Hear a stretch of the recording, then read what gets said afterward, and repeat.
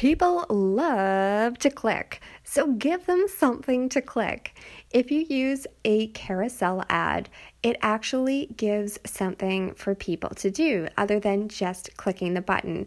It's interactive. It pulls people along through the different images that you have in the ad. And that can give up to 10 times more click than just the static posts.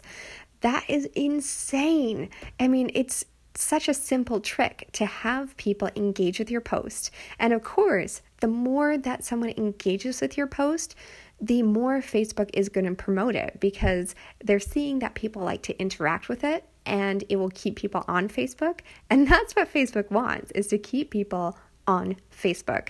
So using an interactive ad like a carousel ad will do just that.